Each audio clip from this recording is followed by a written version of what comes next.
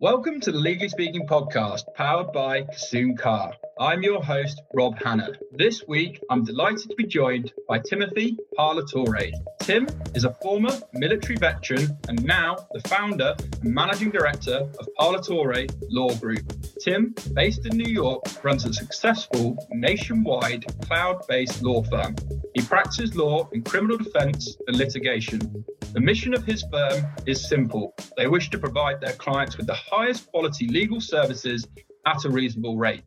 They do this by removing all the barriers, bureaucracy, and the bloated overhead costs associated with traditional law firms, and instead focus on unleashing the energy and individual genius of the best legal minds in the industry. So, a very big welcome, Tim. Thank you very much for having me.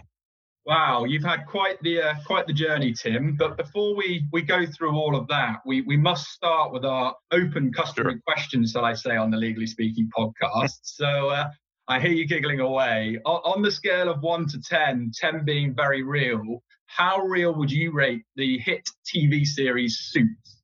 Well, in my experience, I would say probably about 5. It's I've never been in a firm that had a princess as a paralegal and and an unlicensed attorney pretending to be an attorney, but it's a fun show to watch.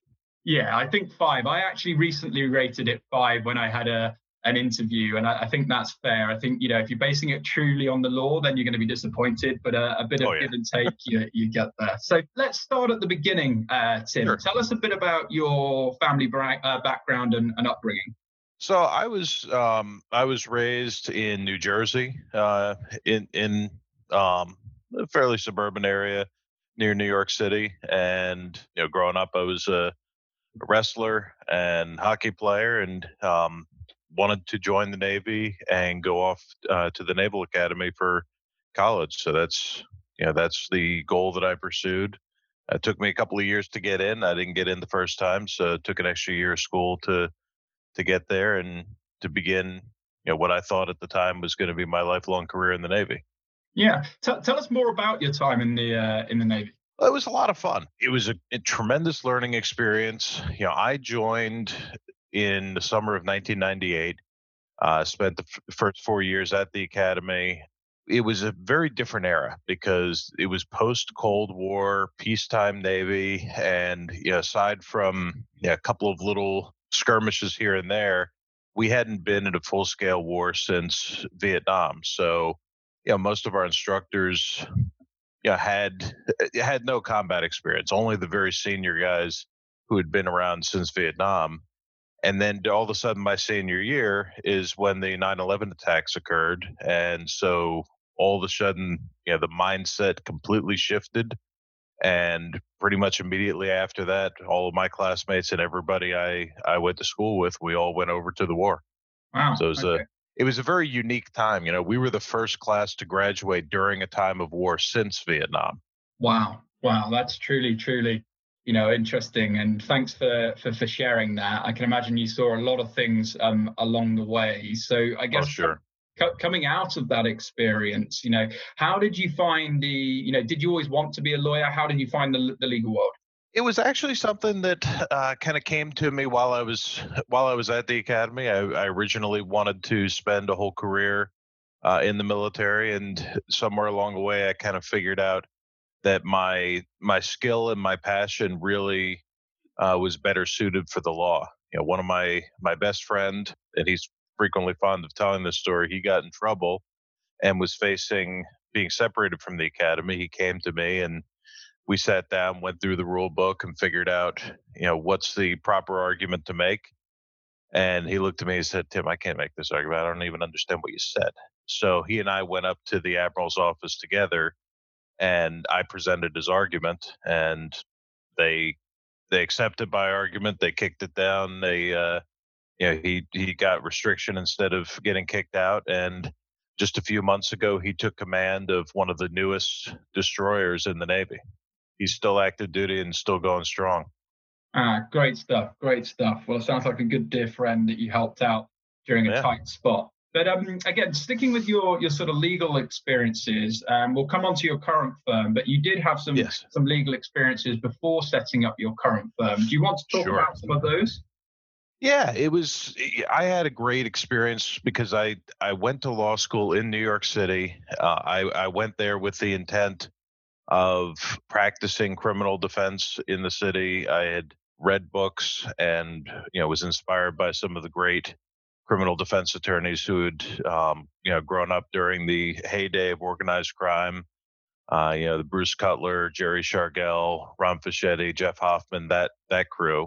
And then I had the tremendous opportunity for the first few years of my career to actually work with and for those legends and learn firsthand from them the best way to try a case. I did that, in 1 to 3 attorney firms for several years up until about 4 years ago. Wow, some incredible names there, as you say. So, and I Yeah. guess you've obviously bagged tons of experience. So that leads me to ask, why did you decide to set up Parlatore Law Group? So it was a kind of a two-step process. The first thing I decided to do was to get out of the small firm lifestyle, because in the criminal defense world and civil litigation in New York City, the middle class of lawyers was really getting squeezed out, and people were either starting to run volume practices of largely court appointed cases, or they were going to the larger white shoe firms to take on those bigger white collar cases. So that was the second was the direction that I wanted to go, and I ended up joining a large cloud-based firm. I was with them for about 3 years. It was a tremendous experience, but ultimately I decided to leave them and start my own because as they continued to grow and got very close to breaking into the MLaw 200, we had a difference of opinion as to business strategy. They wanted to represent large institutions, Fortune 500 companies, things like that. And they didn't want to represent small businesses and individuals anymore. And that just didn't match with my philosophy. And so that's why I decided to leave them and didn't want to go back to a traditional firm, didn't want to go back to being a solo. And so I said, why don't I know how the cloud based model works. I know how to improve upon it. I'm going to just start my own and build it and improve upon it and then focus it in the exact opposite direction of trying to help small businesses and individuals by taking the advantages of cloud-based firm and really opening up access to high quality legal services to businesses that wouldn't otherwise be able to afford them. Yeah, no, absolutely. And that's very sort of entrepreneurial of you. And we're going to talk about that a bit more later on as well. But Sure. from your own perspective, I understand, you've done so well and achieved so much, particularly from transitioning from your military background. But you're one of the very few private attorneys in New York State that has experienced both in civilian and military law. So do you want to tell us more about your current practice in terms of the clients you work with? Sure. I mean, I work with a wide variety of clients. I do everything from major securities fraud cases in the U.S. District Court to representing military members and court martials. I've never really specialized in any one particular type of case. There's people that just do securities litigation, they just do DWIs, things like that. And I've always said that I specialize in weird cases because I end up getting anything that doesn't fit into anybody else's specialty where it's interesting and it requires really a lot of thought to figure out how to deal with this unique situation. That's where I really come in and specialize. So, I like to focus on those unique cases. I like to have pretty significant high stakes court battles. I'm the kind of guy that you want to bring in if you want to get into a really big and ugly courtroom fight. Yeah, we love those as well. We love those. We're all for those. And you touched on it there. So and what's really interesting for our listeners probably to understand is, although you are based in New York, you do handle a lot of matters nationwide, and you are licensed to practice in New York, New Jersey, the federal courts of Texas and Connecticut, and all the military courts. So talk us through the logistics of how that all works with your current setup. Sure. Our firm is based on a very simple principle of just not having any physical offices anywhere. Yeah, everything that lawyers do, that they have these big fancy offices, that was based on an old business model pre-internet. And the vast majority of everything we do now can be done on a laptop when you have all of your LexisNexis and all the various software that we have available. So my entire firm, everybody works remotely. And so I don't have to go to New York. I mean, it looks like on the website that I'm on the 85th floor of One World Trade Center, but that's just a mailbox. The reality is, right now, as I'm speaking to you, I'm sitting in Virginia, and I can work from anywhere. And so when a case comes up, I can fly, to wherever the case is. I tried a big case in California last year, stayed in a hotel for 2 months, much to my wife's disappointment. Mhm. But we really are completely mobile in that respect. And a lot of the people in my firm, because I've removed that locational requirement for them, a lot of the people in my firm that I've been able to hire are high quality attorneys that can't normally find jobs because their licensing and their physical location don't match. But with my model, they could work remotely really from anywhere. Yeah, no, it's a fascinating model, and it's one that I'm seeing more and more. And it's a question I want to pose to you in terms of: do Sure. you see cloud-based law firms becoming the new normal, shall we say, considering COVID-19 in particular? I do think that the current pandemic is going to accelerate the growth of cloud-based firms. Yeah, it is definitely a different business model. It's not something that works for everybody.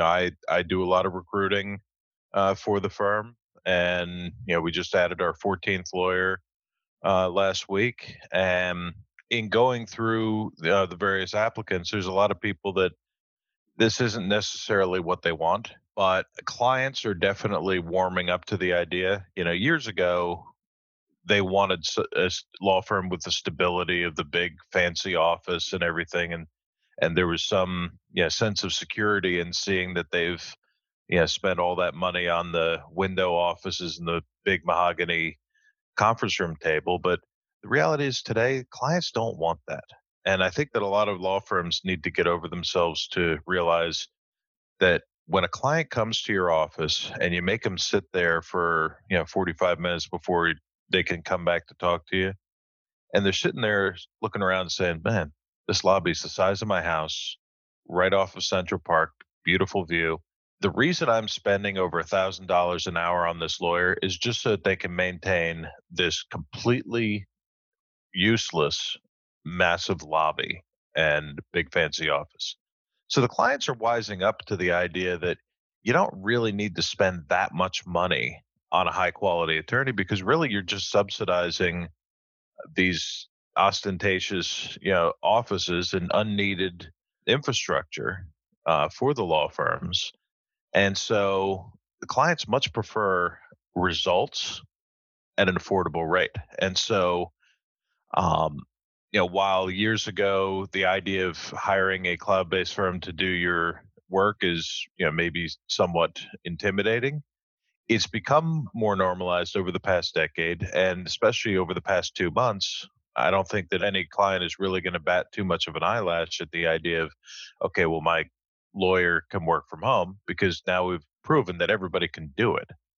So I think it's going to grow. At the same time, existing law firms, just because of how entrenched they are in things, they're going to have a tremendously difficult time changing their business model. So I think you're going to see a lot more of new firms like mine coming up and taking over the market, whereas the older firms are going to start dying out. I'm actually kind of curious to see, once we get out the other side of this lockdown, how many of the old firms would now end up in bankruptcy.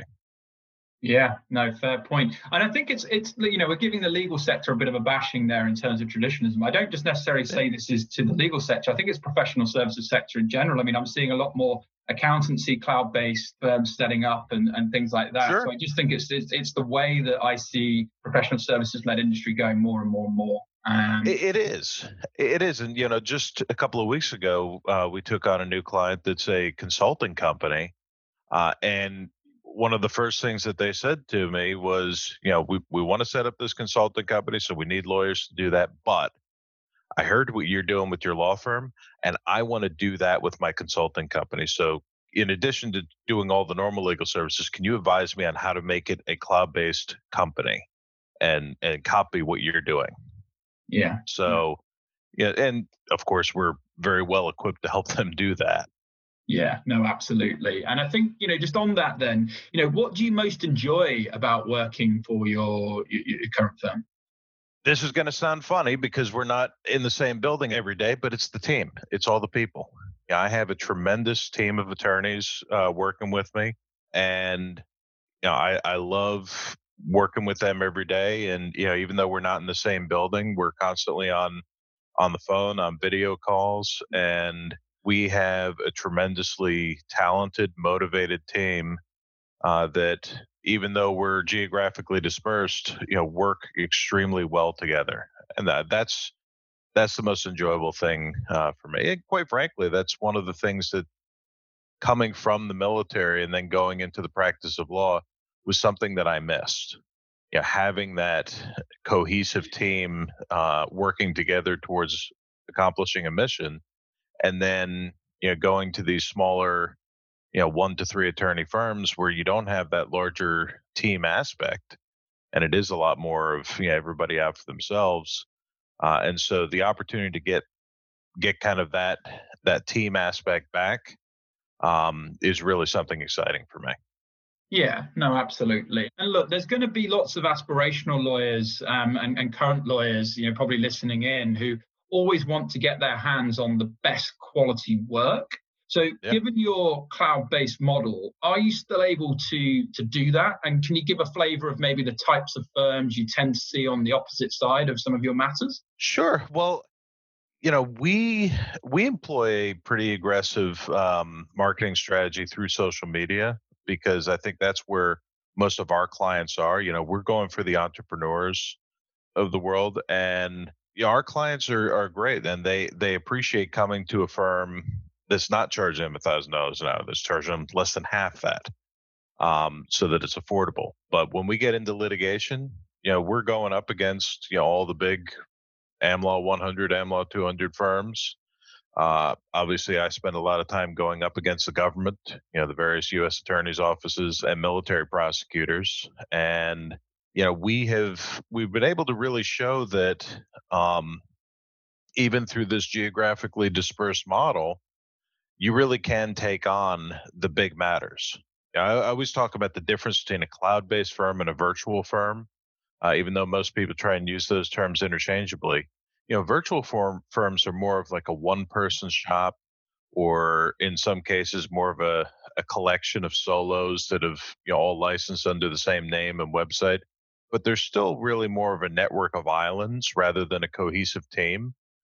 Whereas, with us in the cloud-based firm, it is a traditional firm in many senses of the word, and so we do take on major litigations. I'm doing a $300 million securities fraud case right now that has an associated bankruptcy and at least 4 different associated civil cases, across multiple jurisdictions, and that's something that we can handle very easily with this model.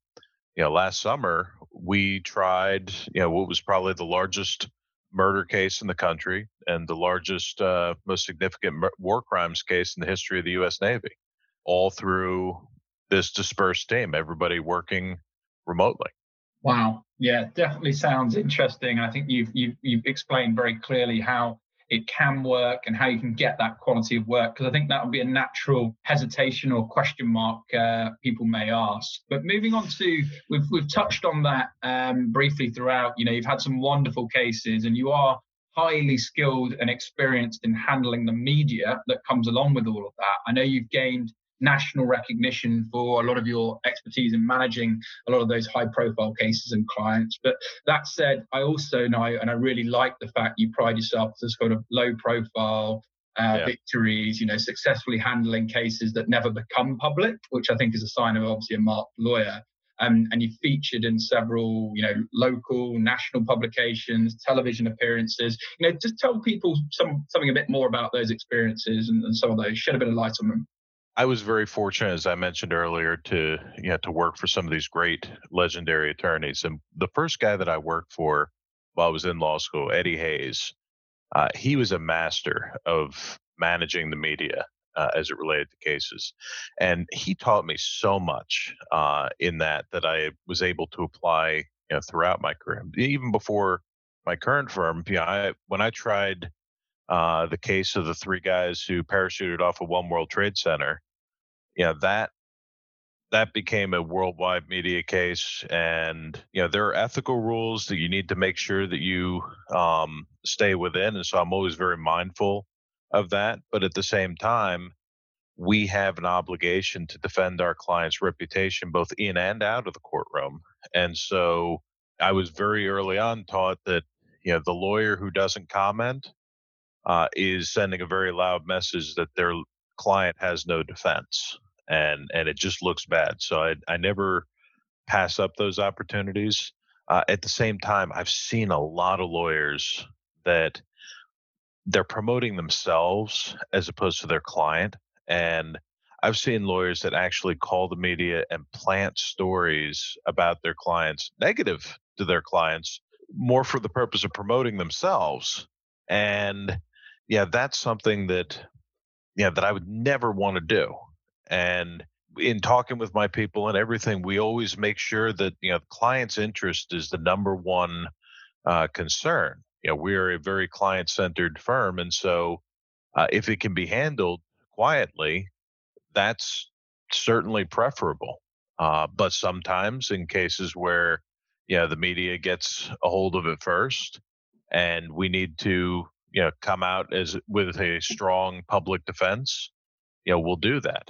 And certainly we've had a few cases where that's been very effective. Yeah, no, absolutely. And I think one of the things that you also mentioned that you've been heavily influenced by, and we've touched on throughout our conversation, is obviously your military background as a former Yes. sort of naval officer and obviously veteran of the Operation Enduring Freedom. How have those skills and experiences perhaps made you a better lawyer? At the risk of offending all the good people at Brooklyn Law School, I learned more about being a lawyer from my time in the Navy than I did in law school. Wow. Um, and when I look now at the way that I handle cases, I address each case as a mission, and the way that we prepare for trial is more of a mission planning process than a traditional lawyer's process. And it's a mindset of keeping focused on the mission and the goal, and setting everything up in furtherance of that goal, and not allowing extraneous matters to get in the way. And at the same time, I think a lot of trial law in particular is, I consider it to be like psychological warfare, where you really have to at all times consider the other side, consider their mindset, consider what they're doing and how you can influence their way of doing things. And so it's very important to have all those principles. And at the same time, I picked my first jury for a shareholder derivative lawsuit and tried my first 2-week jury trial less than 1 month after I got my license. Now, most people, trial lawyers, they take a lot longer than that before they can get to their first jury. And public speaking is something that people are nervous about. I had a lot of experience with public speaking, not from trying cases, but from standing in front of platoons and company-sized elements and instructing them in the military. And so the idea of standing up in front of a group of people and making a presentation was not something that was foreign to me. It was something that was very comfortable. So, law school certainly taught me the rules, but the principles of how I practice are much more based on my prior experience.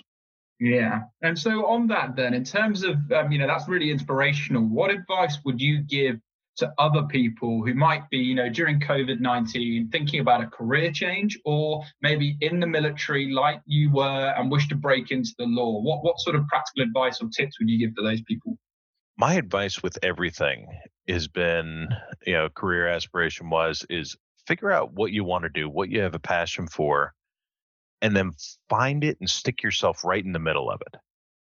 Don't just sit on the sidelines and plan and figure out, okay, I'm thinking about doing this, thinking about it. Yeah, initially I wanted to do major organized crime trials in New York City. So when applying to law schools, I didn't apply to all the top US News and World Report schools. I instead applied to the schools where the people that were doing what I wanted to do went to. And then once I got there, I found, where the trials were, and I took my off time and I went down to the courthouse and I watched the trials and I got to meet the people. And that really, launched me into everything else. So figure out what you have a passion for, and if your passion is for the law, then go there and meet the people and stick yourself right in the middle of it. It's an incredible aspect of the law that our courtrooms are open. Of course not right now, but ordinarily courtrooms are open. And so if you want to go, watch some major trial that everybody's watching on the news, you can get in the room. You can get into the courtroom and watch it unfold right before your eyes.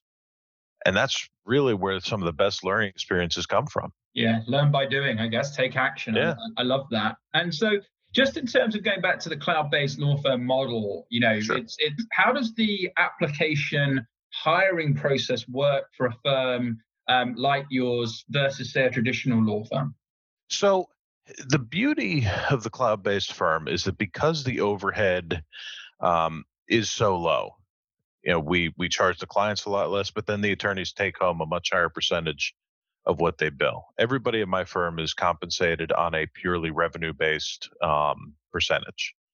And so my recruiting process, we get resumes and cover letters, and then we set up initial interviews.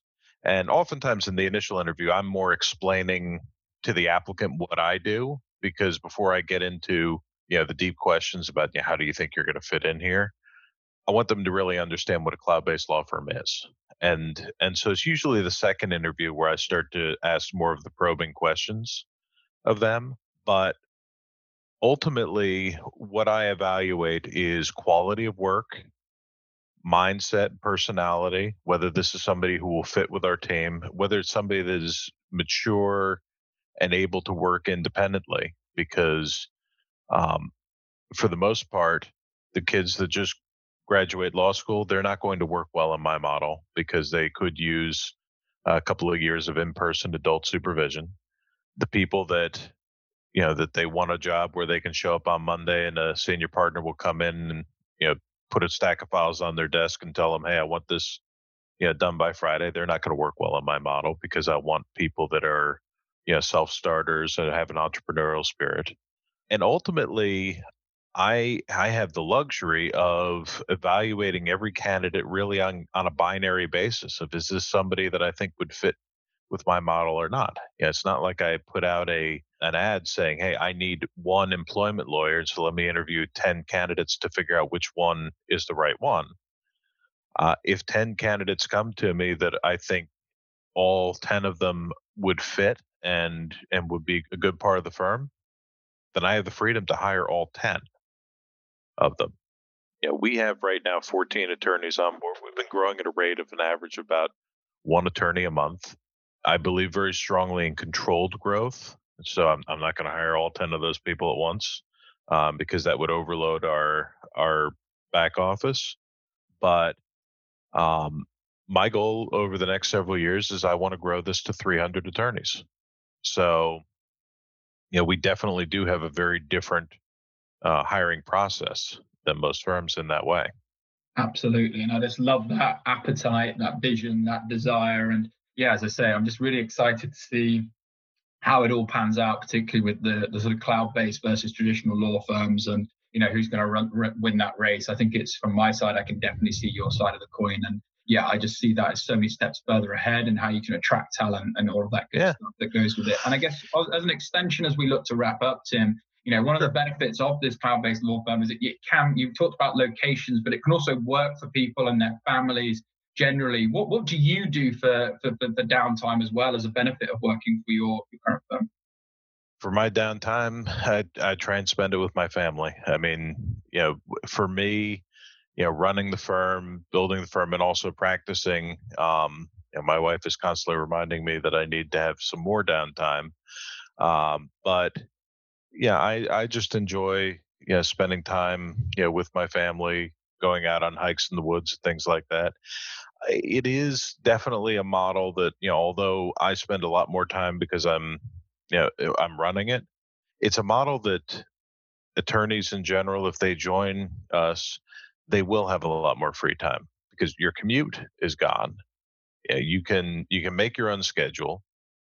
If you want to take time off, if you want to take a couple of weeks off, that's fine because as long as the work is getting done, everybody's compensated on a revenue-based percentage anyway. So if you've wrapped up your case and you want to take a month off, that's perfectly fine. And yeah, and a lot of our attorneys, they are the types that, shall we say, are traditionally, if quietly, discriminated against by other firms. The majority of my attorneys are women with young children because this type of model allows them to be able to balance that, and not have to sacrifice one for the other.